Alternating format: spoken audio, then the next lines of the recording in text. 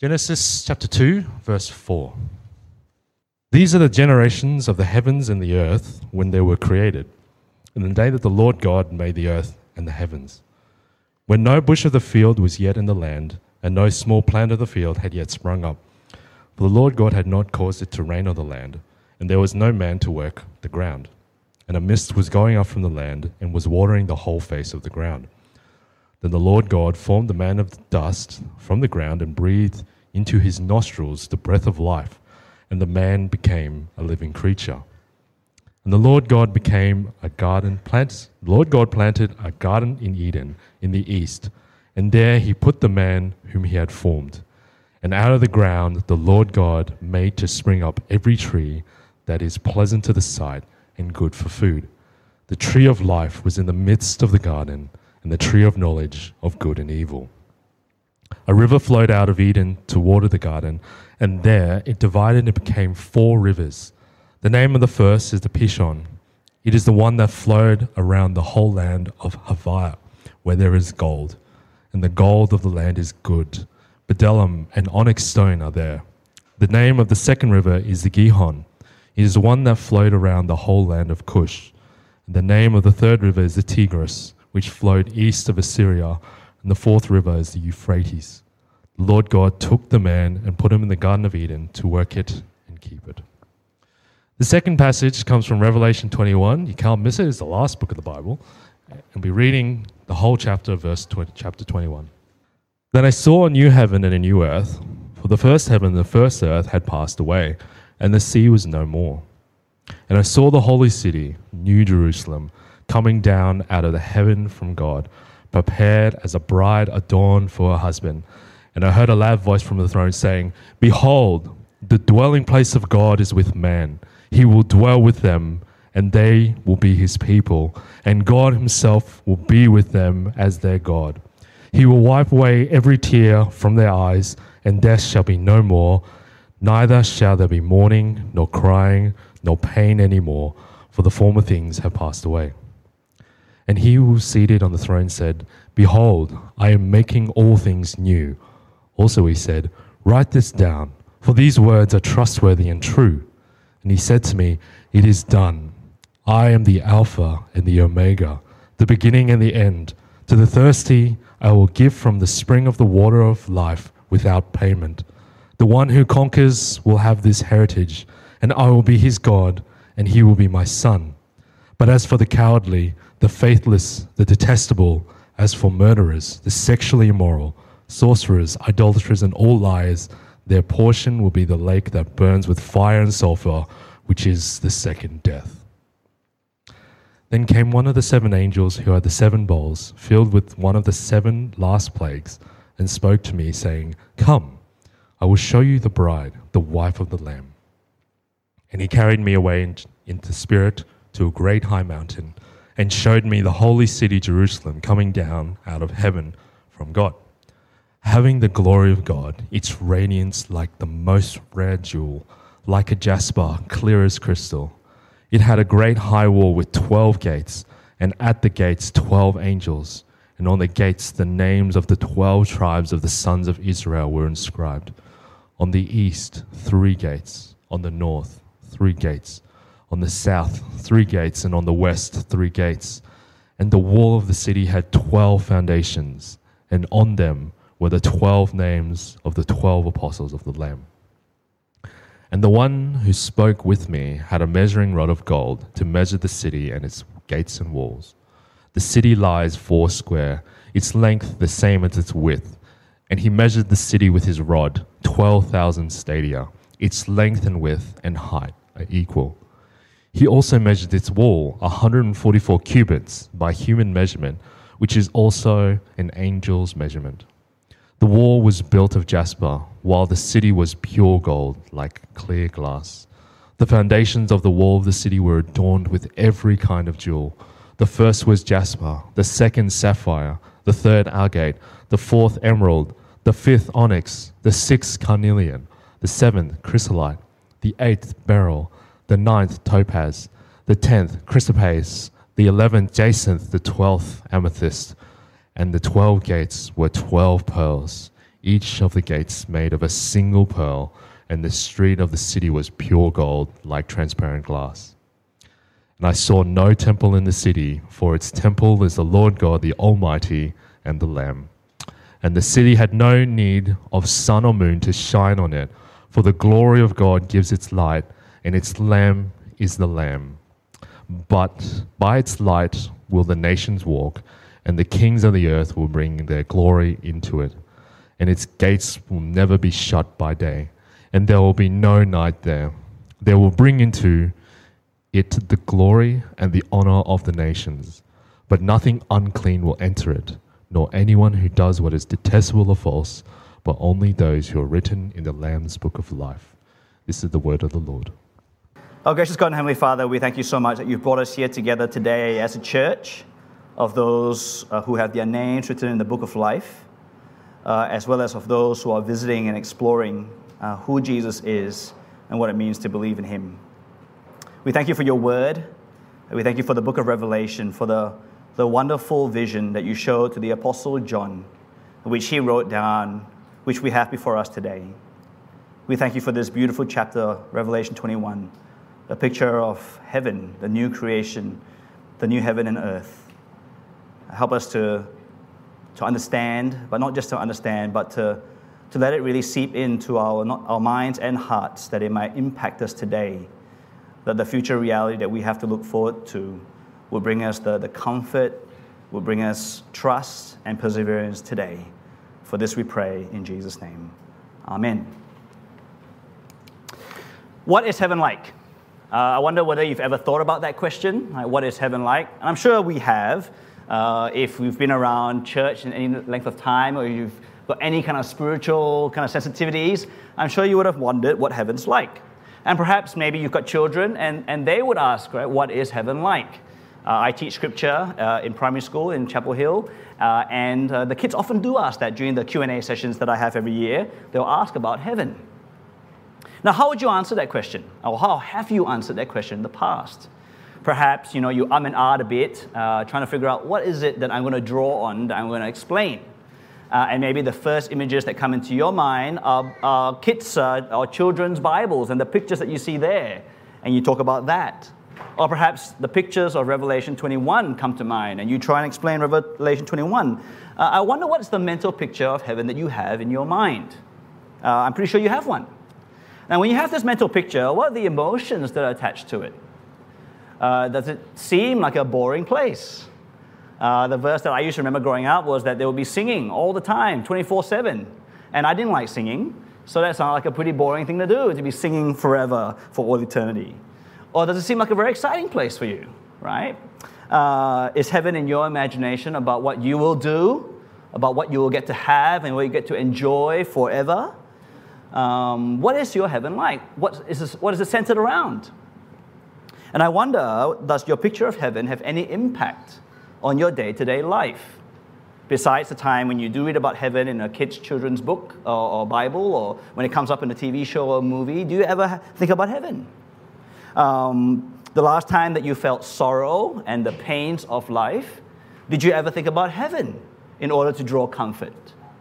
The last time maybe you struggled with your faith, you had doubts, did you ever think about heaven for you to build your trust in what the Bible has to say? In your struggle to live for Jesus and to obey him and to serve him, did you ever think about heaven? Did it make you persevere and want to conquer? You see, the answer to all these questions depends, doesn't it, on your view of heaven. If your view of heaven is small and weak and anemic, well, it's not going to impact your day-to-day life. It's only a view of heaven which is big, where God is at the very center, where heaven to you is this great and glorious place. Will it then have any real impact on our day-to-day life? It's only this huge view of heaven where you will be able to draw comfort in your current sufferings, that you will be able to grow your trust in God and the Bible when you doubt. It's only this view of heaven that will help you to persevere to the end in living for Jesus, if this end goal is really that awesome. Now, with that in mind then, let's dive into this wonderful chapter of the Bible, right? Revelation 21, starting at verse 1. Then I saw a new heaven and a new earth, for the first heaven and the first earth had passed away, and the sea was no more. And I saw the holy city, New Jerusalem, coming down out of heaven from God, prepared as a bride adorned for her husband. The first thing we need to see is that heaven, as we normally would call heaven, which is this paradise place at the end of life, is actually a world, isn't it? It's a creation. Heaven and earth is the Bible's way of describing the creation, right? The world that we live in.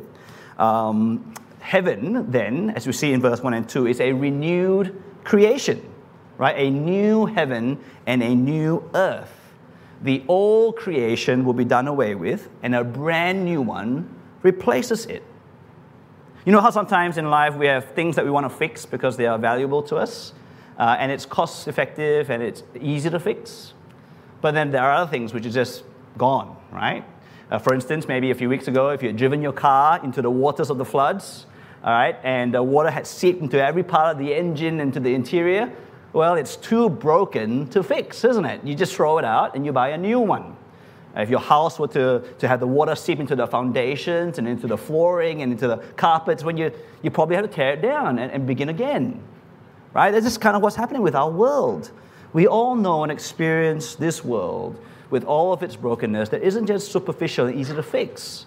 It's broken to the very core, to the very foundation, and nothing less than a total renewal is needed, right, for this world to be fixed.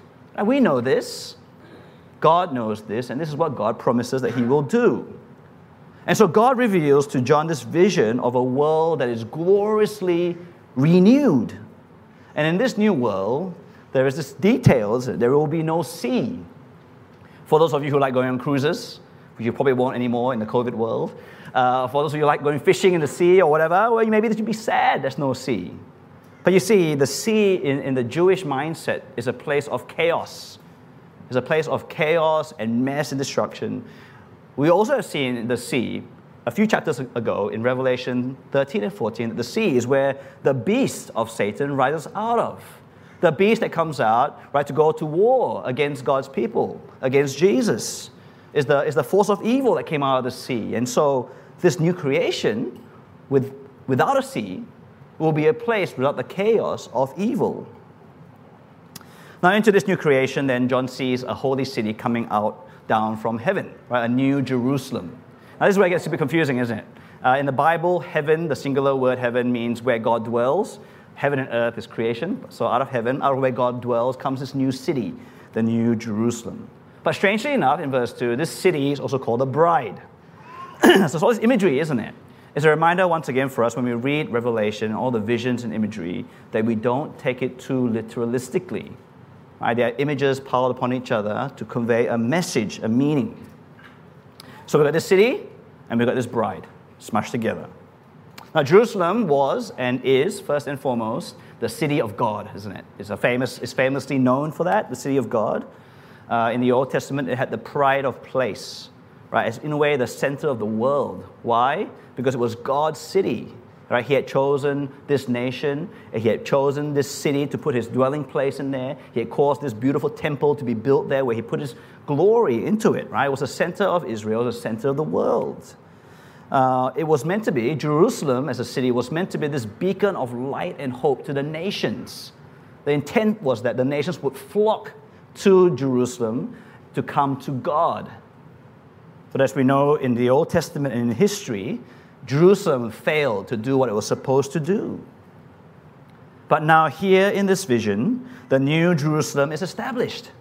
Jerusalem as it should have been, right? God's city, where God dwells with His people. And this is why the city also looks like a bride that's adorned for her husband.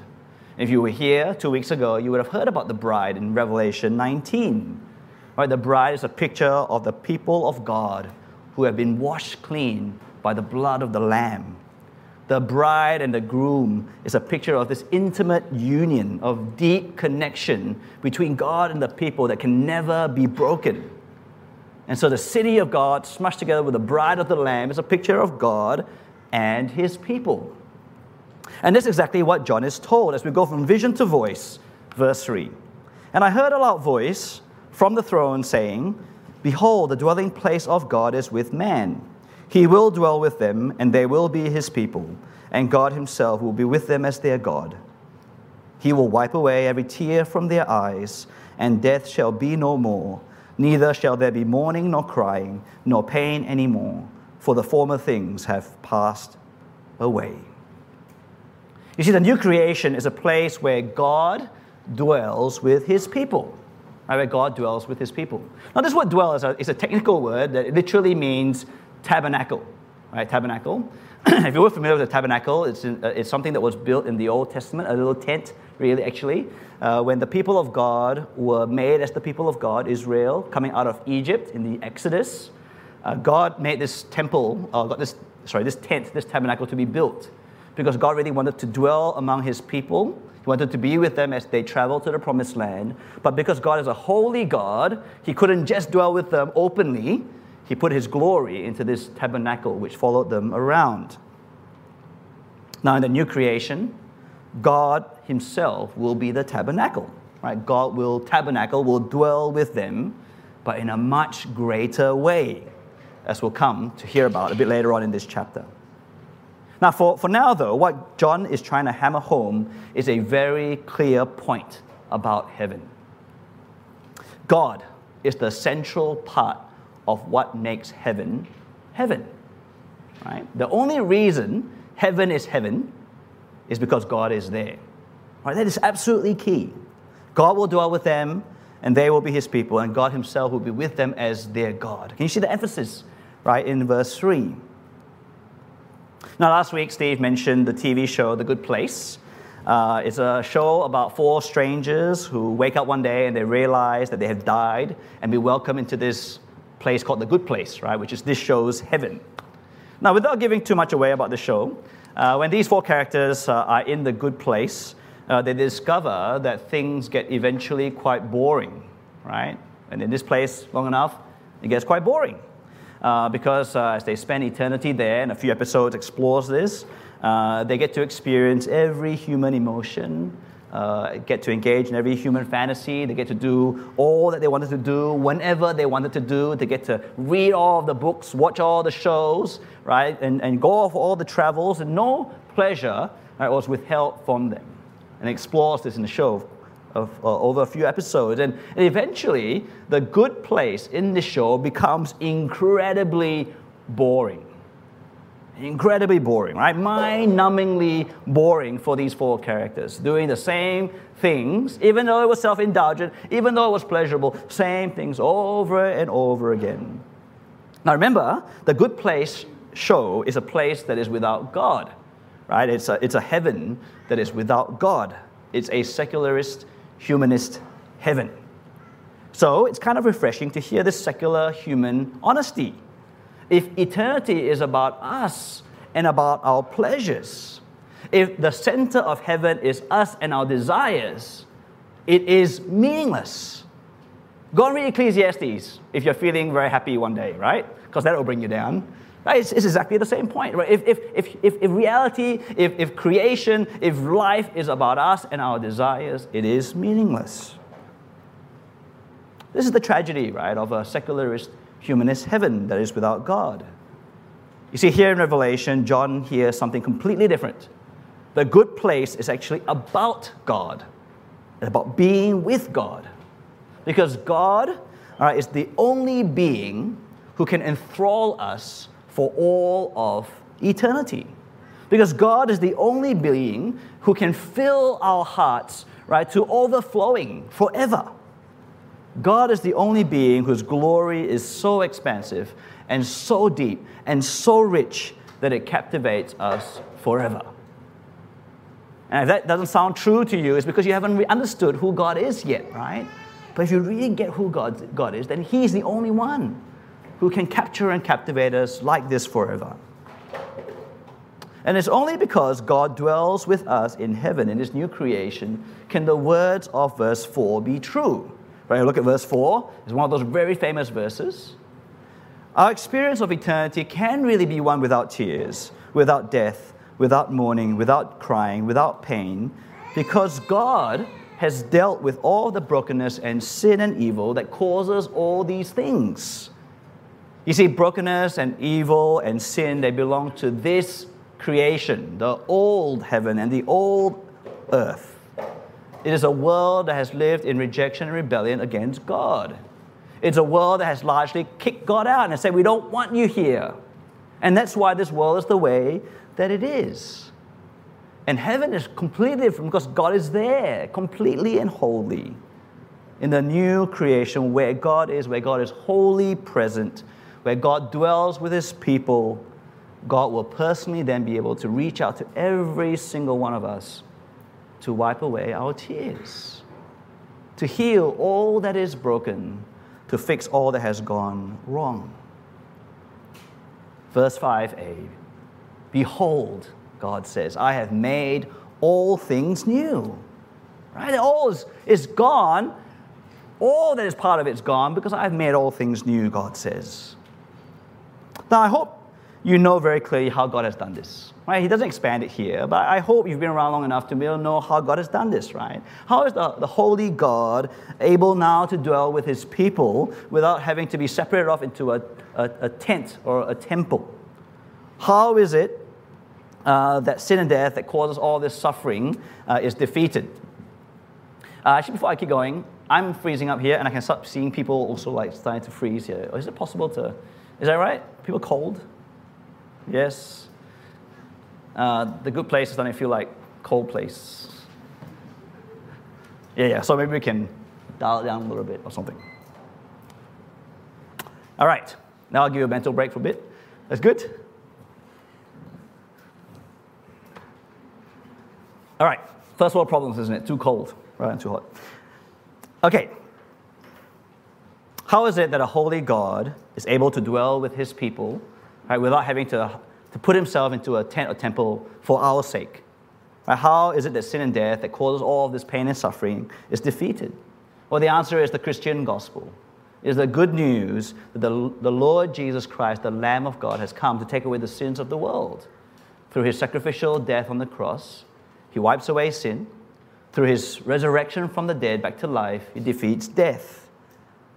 If the gospel is something that you're familiar with or that you know about or that you fully understand, please come and speak to me or the friend that brought you. Because it is understanding and receiving the gospel of the Lord Jesus Christ, right, that brings us to this new creation. Anyway, the angel goes on, as we read on in verse 5, to tell John, right, write this down, for these words are trustworthy and true. These amazing, perhaps scarcely believable promises are to be written down by John so they can be communicated, right, to the churches and to the world, that they might come to know and believe, right, in heaven and in how to get there. Now, these words are not some fairy tale ending, right, that is steeped in fiction and legend. Now, these promises of the new creation with God and with such absolute goodness is true. Like the angel, God insists on this. So write these things down so that people will know and believe and live by it. Comedian Bill Burr, and you can tell this is where the sermon is written by Steve because I would never use these kind of illustrations, but it's a really good one actually. I like this one. Comedian Bill Burr is no fan of the church and Christianity. He visited church once and he reflected on it. When I go to church, I can't get past the fact that I'm just listening to some guy. That's just some dude. Why would you listen to another human being tell you where you're going to go when you die? It's just like, dude, have you ever been dead? No? Great. So would it be safe to assume that you wouldn't have the slightest idea what you're talking about life after death? Well, Bill Burr has a point, doesn't he? Why should you listen to me, or Steve, if he was preaching this sermon, or any other preacher or pastor tell you about heaven, about what's going to happen after you die, unless we've died and come back alive? Well, we haven't, but Jesus has, hasn't he? Jesus has. These are the words of Jesus. Go back to Revelation 1, verse 1. This is the revelation of Jesus Christ, the Son of God. All right, it's a revelation by Jesus, about Jesus, the one who died and came back to life. But even more than that, as we read Revelation, he's the one who's the eternal Son, the one who has been with the Father forever past, the one who is now with the Father and will be with the Father and in heaven forever future. In fact, if we read on in verse 6, what do we see? Right, it's the words of the Alpha and the Omega, right? The first and the last letter of the Greek alphabet, right? The beginning and the end. Right? Technically, this is called a merism, right? The ending show you the completion of it. Jesus is the one who speaks these words, has been there forever. And therefore, isn't he the best place to tell us what is trustworthy and true? The God of eternity has come to us to give us his word. They are trustworthy and true. And so then we must respond to the true words of God. Now read with me, starting from the middle of verse 6. To the thirsty I will give from the spring of... Start again. To the thirsty I will give from the spring of the water of life without payment. The one who conquers will have this heritage, and I will be his God, and he will be my son. But as for the cowardly, the faithless, the detestable, as for murderers, the sexually immoral, sorcerers, idolaters, and all liars, their portion will be in the lake that burns with fire and sulfur, which is the second death.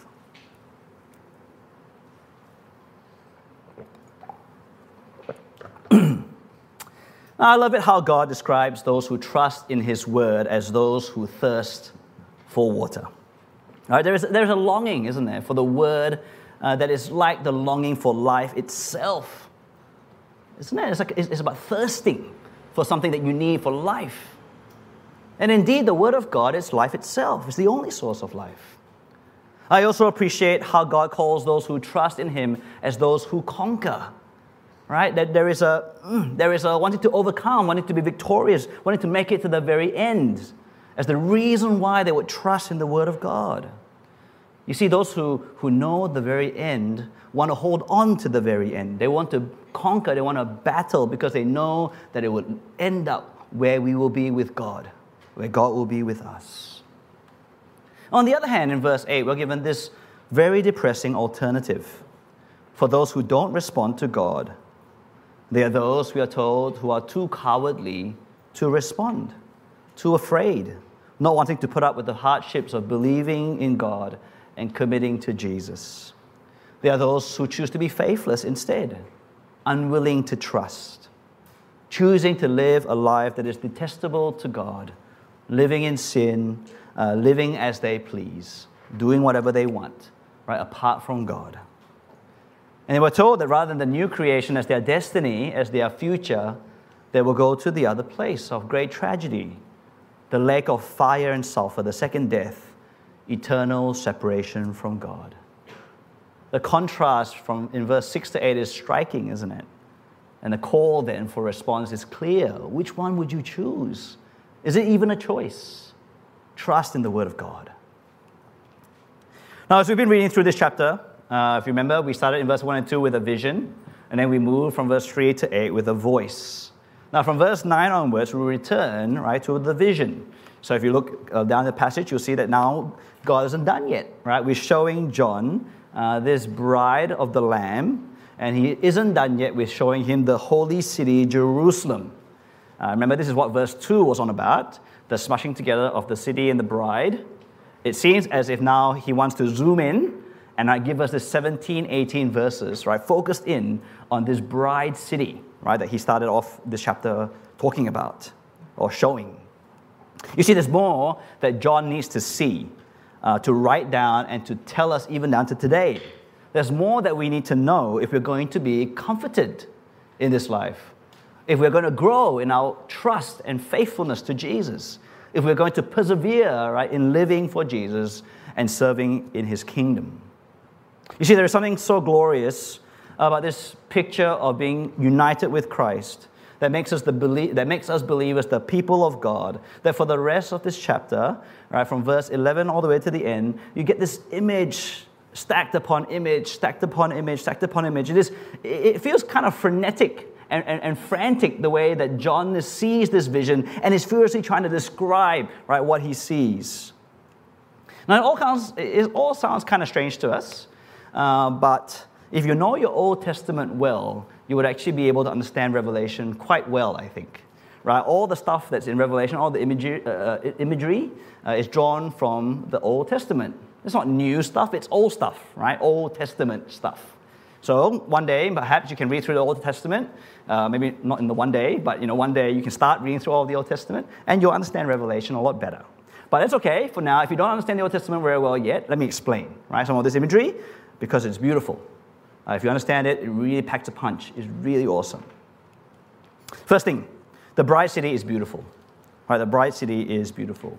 You see, it is much more beautiful than Babylon. Right? The prostitute city that we've come to know so well over the last month. Right? It's been dominated by the prostitute city, Babylon. Babylon, yes, she was externally beautiful. She was decked out in gold and jewels and pearls. But you see, the bride city has the radiance of the rarest jewels. Right? Verse 11, the deep radiance of jasper, which is clear as crystal. Which doesn't really make sense, because if you were to research what jasper is, it is radiant, opaque crystal. Yet it is clear as crystal. And then later on in verse 18, when the wall and the city are described, it is described in this great bejeweled detail. But you get a sense, don't you, that John has kind of hit the limits of his earthly vocabulary. Can you hear how he's struggling, right, to describe what's going on? Have a look at verse 18. Right, the wall was built of jasper, while the city was pure gold. Don't you imagine that? Clear as glass. The foundations of the wall, the city, were adorned with every kind of jewel. And then he pretty much lists down every jewel that he can possibly think of. And then he says that the gates were made of pearls, a singular pearl. So you got this gate that's round, big. How do you roll it? You roll it open, right? Can you see? You try to imagine the thing he's describing. You can't. He's struggling. And you don't blame him for struggling, because he's talking about a reality, about a vision, about something so glorious that it cannot be described fully in human words. And so he's floundering for ways to describe the absolute and sheer beauty of this city. It is uniquely and indescribably and incomparably beautiful. Right? There is no place on this earth that you can ever go to that can ever match the beauty of this bride city. Right now that we can travel again, you can go to the Great Barrier Reef if you're here in Queensland. You can fly to, whatever, the Northern Lights. Go to Japan, right? You can go there again now, apparently. Or you go to Bahamas or something. But you'll never find anywhere as beautiful as the new creation. And especially, you'll never find anything, the beauty of Babylon, which is the immediate context. This is the contrast, isn't it? This bride city is contrasted to Babylon, the one that pretends to be beautiful, but really is just disgusting and vile, like a swine with pearls, compared to the bride city of God. That's the city you want to be a part of. It's beautiful. Secondly, the bride city belongs to God's people. It belongs to God's people. Now have a glance over verses 12 to 17. There's a lot of details about walls and gates and foundations. But what you'll notice is that the number 12, it dominates, doesn't it? The number 12. The 12 tribes of Old Testament Israel, the 12 apostles of the New Testament, is a symbolic number for the entirety of God's people. And their names are inscribed on the gates of the wall, in the wall, and on the foundations of the wall. And as you read on, you see this city is massive, right? It's shaped as a cube, right? Length, width, and height, right? All equal. That's what a cube is. And they were told that the dimensions of the length, width, and height is 12,000 stadia. Now, if you were to Google it, I think 12,000 stadia is equivalent to about 2,400 kilometers, right? In the measurements that we would understand. So imagine a city, right? 2,400 kilometers long, which is basically here to Adelaide, I think. It's about 2,400 kilometers, maybe a bit less. 2,400 kilometers wide, and then 2,400 kilometers high. Have you ever seen a wall? Have you ever seen a mountain that is 2,400 kilometers high? Right, there's this cubic city. It's massive. But once again, it's not about us converting it to measurements that we understand. The point here is the symbolism of the numbers. Number 12, the symbolic number of God's people, or the number symbolizing the people of God, times 1,000, right? The bigger the number of bigness and of magnitude in Revelation. Right? This is a massive city full of the people of God. All of the people of God. That's what it's trying to convey. Right? From the very first people of God, thousands of years ago, all the way through the New Testament down to us, in the entirety of the people of God, all who have put their faith in the Lord Jesus, have their names written in the book of life. They will have their names inscribed into the gates and the walls and the foundations of this bride city. Now, there's one more really amazing detail there that I want to spend a couple of minutes on, right? Steve wrote quite a bit about this, and I took it on as well, and I want to make it even more awesome because it's really cool, okay? And you may not get this when you read it on your own, but here it is, right?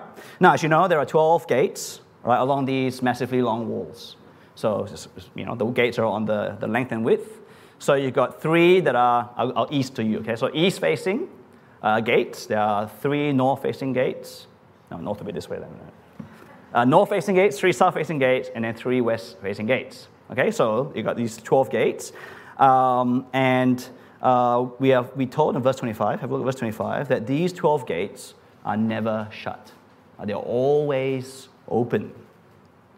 Now, back in the Garden of Eden, the original place where God dwelt with His people, there was one entrance, and we know this because when they were kicked out of the Garden of Eden, they were kicked out eastwards, weren't they?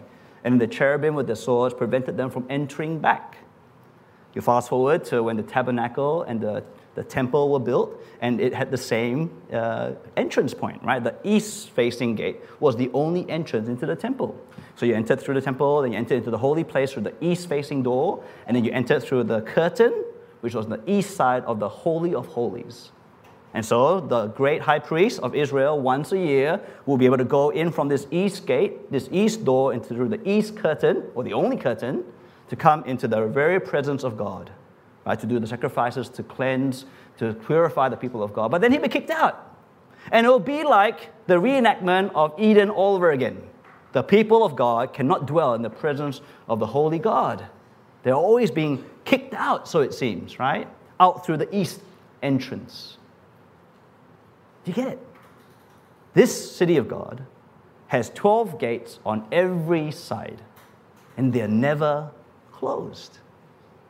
You get it? You get goosebumps? Right? What is it symbolizing? It's symbolizing total, unrestricted access, right, to God. The longings of all humanity, right, to know God intimately, right, it is fulfilled in this holy city. And there are times in life where we feel like we are connected to God. There are times where we feel His presence and we want more of it, and we can't get it because we are unholy people, sinful people living in a broken world. But that longing of our heart's desires, our eternal desires to be with our Maker, our Creator, our God, our Savior, in the holy city, in the bride city, it will be fulfilled. You and I will have forever access, full access, without barriers, without restrictions, without ever being kicked out the east door to God. And so then finally, and I think best of all, which is point C here, 3C, the bride city is where God and the Lamb are. Right, we return to this crucial point. The bride city is where God and the Lamb are. The reason why heaven is good is because God is there. We must know this. Any conception of heaven without God at the very center, at the very heart, and if you want to be French about it, without the He's not the raison d'etre, right, the reason for existence. If heaven isn't about God right at the center of it all, then you fail to understand the goodness of heaven. Right? Eternal life is good, not because it's long.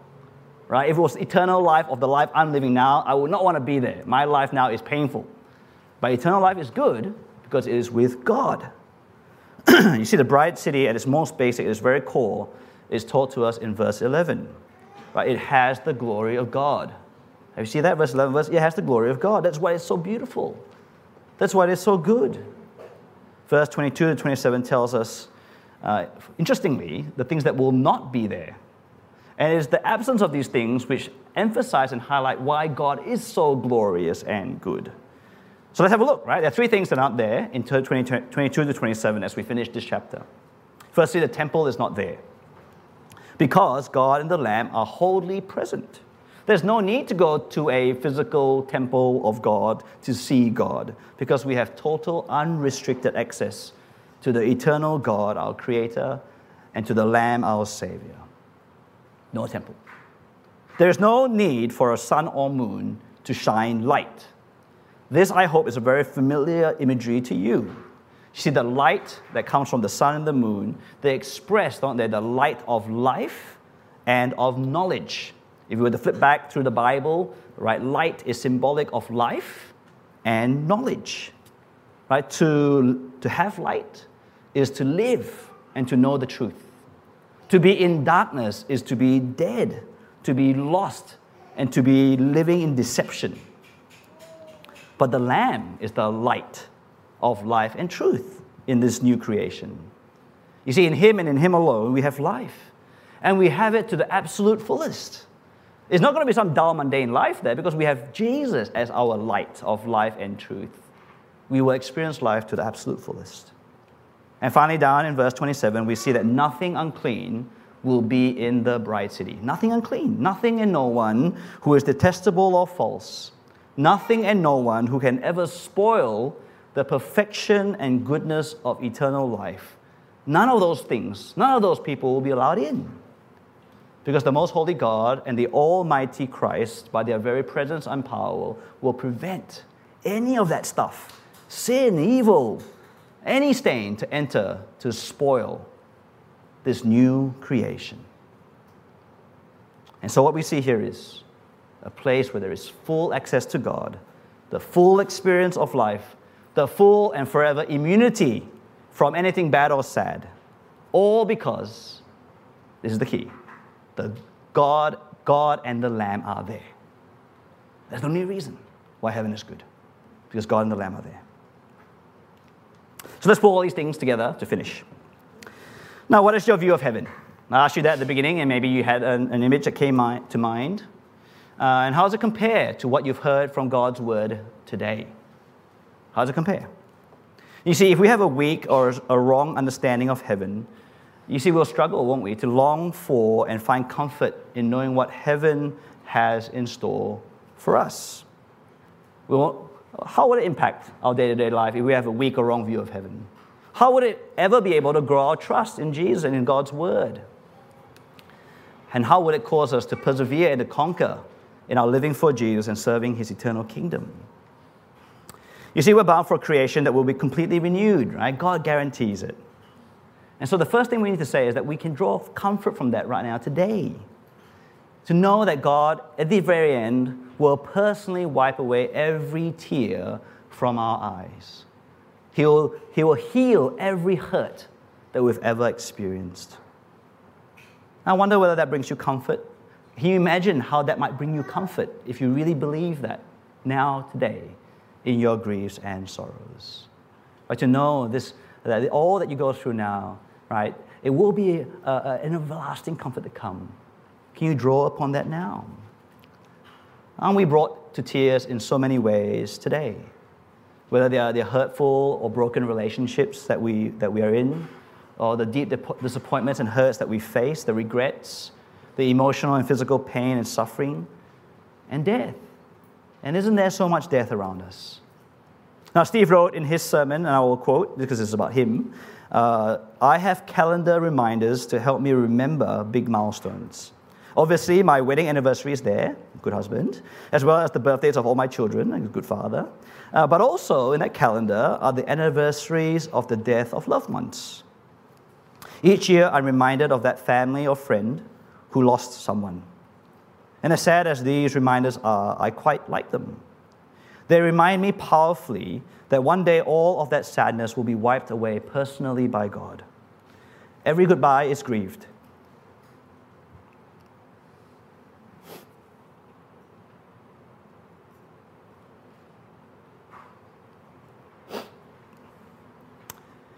Sorry. Remember you saw my daughter just came back. My third daughter passed away when she was very young. So every goodbye is grieved, but in hope of this future day. They remind me powerfully that one day all of the sadness will be wiped away personally by God. Every goodbye is grieved, but in hope of this future day.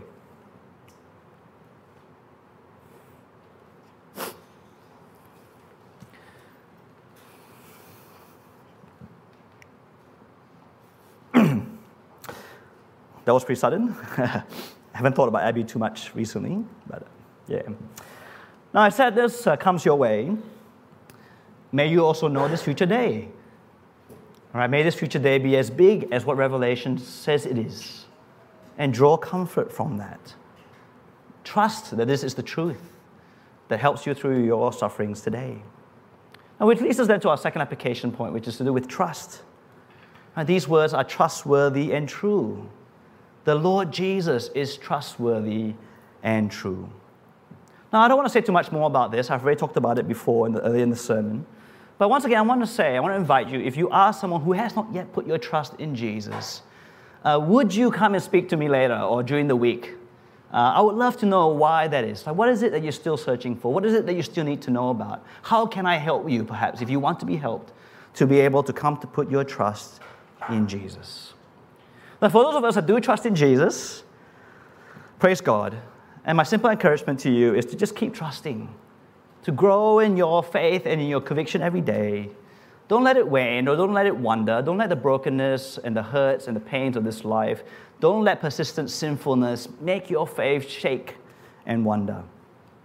Now, the best way to do that is to keep going to God every day. Right? It's a simple thing. Go to God every day. What does that mean? Well, you go to God through His Word, so you go to His Word every day. You go to God in prayer. You pray to Him every day. You pray for yourself. You pray for other people. You praise Him. You go to God every day by talking about Him and about Jesus and about the gospel to your family and to your friends, to believers and unbelievers alike. So you see, the more that you engage with your faith, right, the more you'll grow in it. It's as simple as that, isn't it? But if God is never there in your mind and in your heart on a day-to-day basis, then how will you ever grow? And how would you ever hold on? The view of heaven to come hopefully will drive you to keep trusting, right, in the Word of God. And finally, persevere. Or in the words of Revelation, conquer, right? Be victorious to the very end. Teens, and this is Steve's words, right? He wants you to hear this. Those of you who are part of SALT, or if you're not part of SALT, then you're definitely going to hear this. All right, persevere in making Friday nights at Bible study a priority in your life. Don't give in to the temptation of study and assignments and or sport or music. Don't build the habit of saying no to fellowship because of your studies or other interests. And this is Steve's exact words, right? If your parents are pushing you to skip SALT or church, let Steve know. And he will personally have a word with your parents. That's what he says here, okay? Good on you, Steve, right? So if someone is stopping you from growing your faith and persevering in Christ, tell Steve, if you're a teen. Or tell me. Or tell that person, stop it.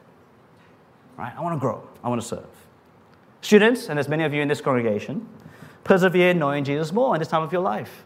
Look, everyone tells you this. You're probably sick of hearing it. All these old people telling you that life gets harder and more busy. Life gets harder and more busy. Right? I'm an old person, I'll tell you that. The uni days are the easiest days, I feel. You have enough maturity and freedom to do everything you want, but you have all the time in the world to do everything you want. Things get harder. You may get married, you may not. You may or may not have children. Things get busy. Your work will pile up. There'll be more responsibility. So now's the time. Max out. In the universities you go to, all the ones around here, they all have great Christian groups. There are Bible talks. There are people that you can meet up with to read the Bible, to evangelize, to get into it. Now's the time. All the Christians, you got to keep persevering as well, right? To keep conquering for Jesus all the way to the end. Getting older, right, isn't an excuse, right, for being slacker. Can I say that? Is that too disrespectful? I say it in the most respectful way, okay? As we get older, we get more mature. We're supposed to be more productive, not less. Yes, life gets busier and harder, but with the maturity that we are building, shouldn't we be more fervent? Shouldn't we find ways to serve more as we can, to shape family life and work life around church life and spiritual life? Doesn't the Bible say to older brothers and sisters, older men and women, fulfill your responsibility to be examples to younger believers in the faith? Now, especially as you get towards retirement and in retirement, isn't it, as you get less busy with life's work, maybe it's a chance for that second wind, right, to serve God. Things are certainly busy and tough in older adulthood, but there's all the more reason why we need to persevere and conquer. And then finally, a word to the parents. There are a few parents in this crowd here, so I'll say these words. It is tiring and exhausting to be a parent, isn't it? But please keep opening your Bible with your kids, even when they don't seem interested. This is something I got to say to myself. Faith is the one who perseveres in this with our children. I'm the one more likely to give up when they're not interested. And so I'm so glad for the example of faith in my marriage, in my home, to see someone who perseveres with the children, as well as in other aspects of family life and ministry. Now, whatever situation that you're in, I think you might know what it means for you in your stage of life, in your responsibilities, in your capacities, to be able to persevere in serving Christ. Friends, the glorious, the utterly good and renewed creation awaits us. Let that view of heaven be the view of heaven that you take with you through life. Not some wrong or anemic view, but one that can actually comfort you through life, one that can actually grow your faith, one that can actually help you to persevere. Let me pray that God would speak right into our very hearts and shape our lives in the coming days and weeks as we let His word seep through us. Let's pray. Heavenly Father, we give you great thanks for your word. We thank you for this beautiful chapter of Scripture, which many of us are familiar with, but perhaps it hasn't yet quite shaped our view of what the new creation will really be like. First and foremost, Father, we pray that you'll help us see that the best thing about heaven, in fact, the only good thing about heaven is that you will be there. And because you will be there, your Son will be there, the Holy Spirit will be there, that means that all that is good in life and that all that is good in eternity is there with you. We thank you that in this new creation, we will have unrestricted and full access to you. Even as we live life now, we yearn to be connected to our Creator. Even as we yearn to know you and to have that fullness of life, of to be spiritually fulfilled and filled up, that will be the reality of heaven as we see you face to face. We thank you that in heaven there will be this unbroken connection. We thank you that then means that there will be a life without pain and without suffering, because there will be no sin, there will be no suffering there. Please expand our view of heaven that is to come, so that today, right now, we will be able to draw comfort in our suffering and sorrows, that we will grow in our faith and trust in the Word of God, and that we will persevere in serving Christ and living for Him. For this we pray in His most precious name. Amen.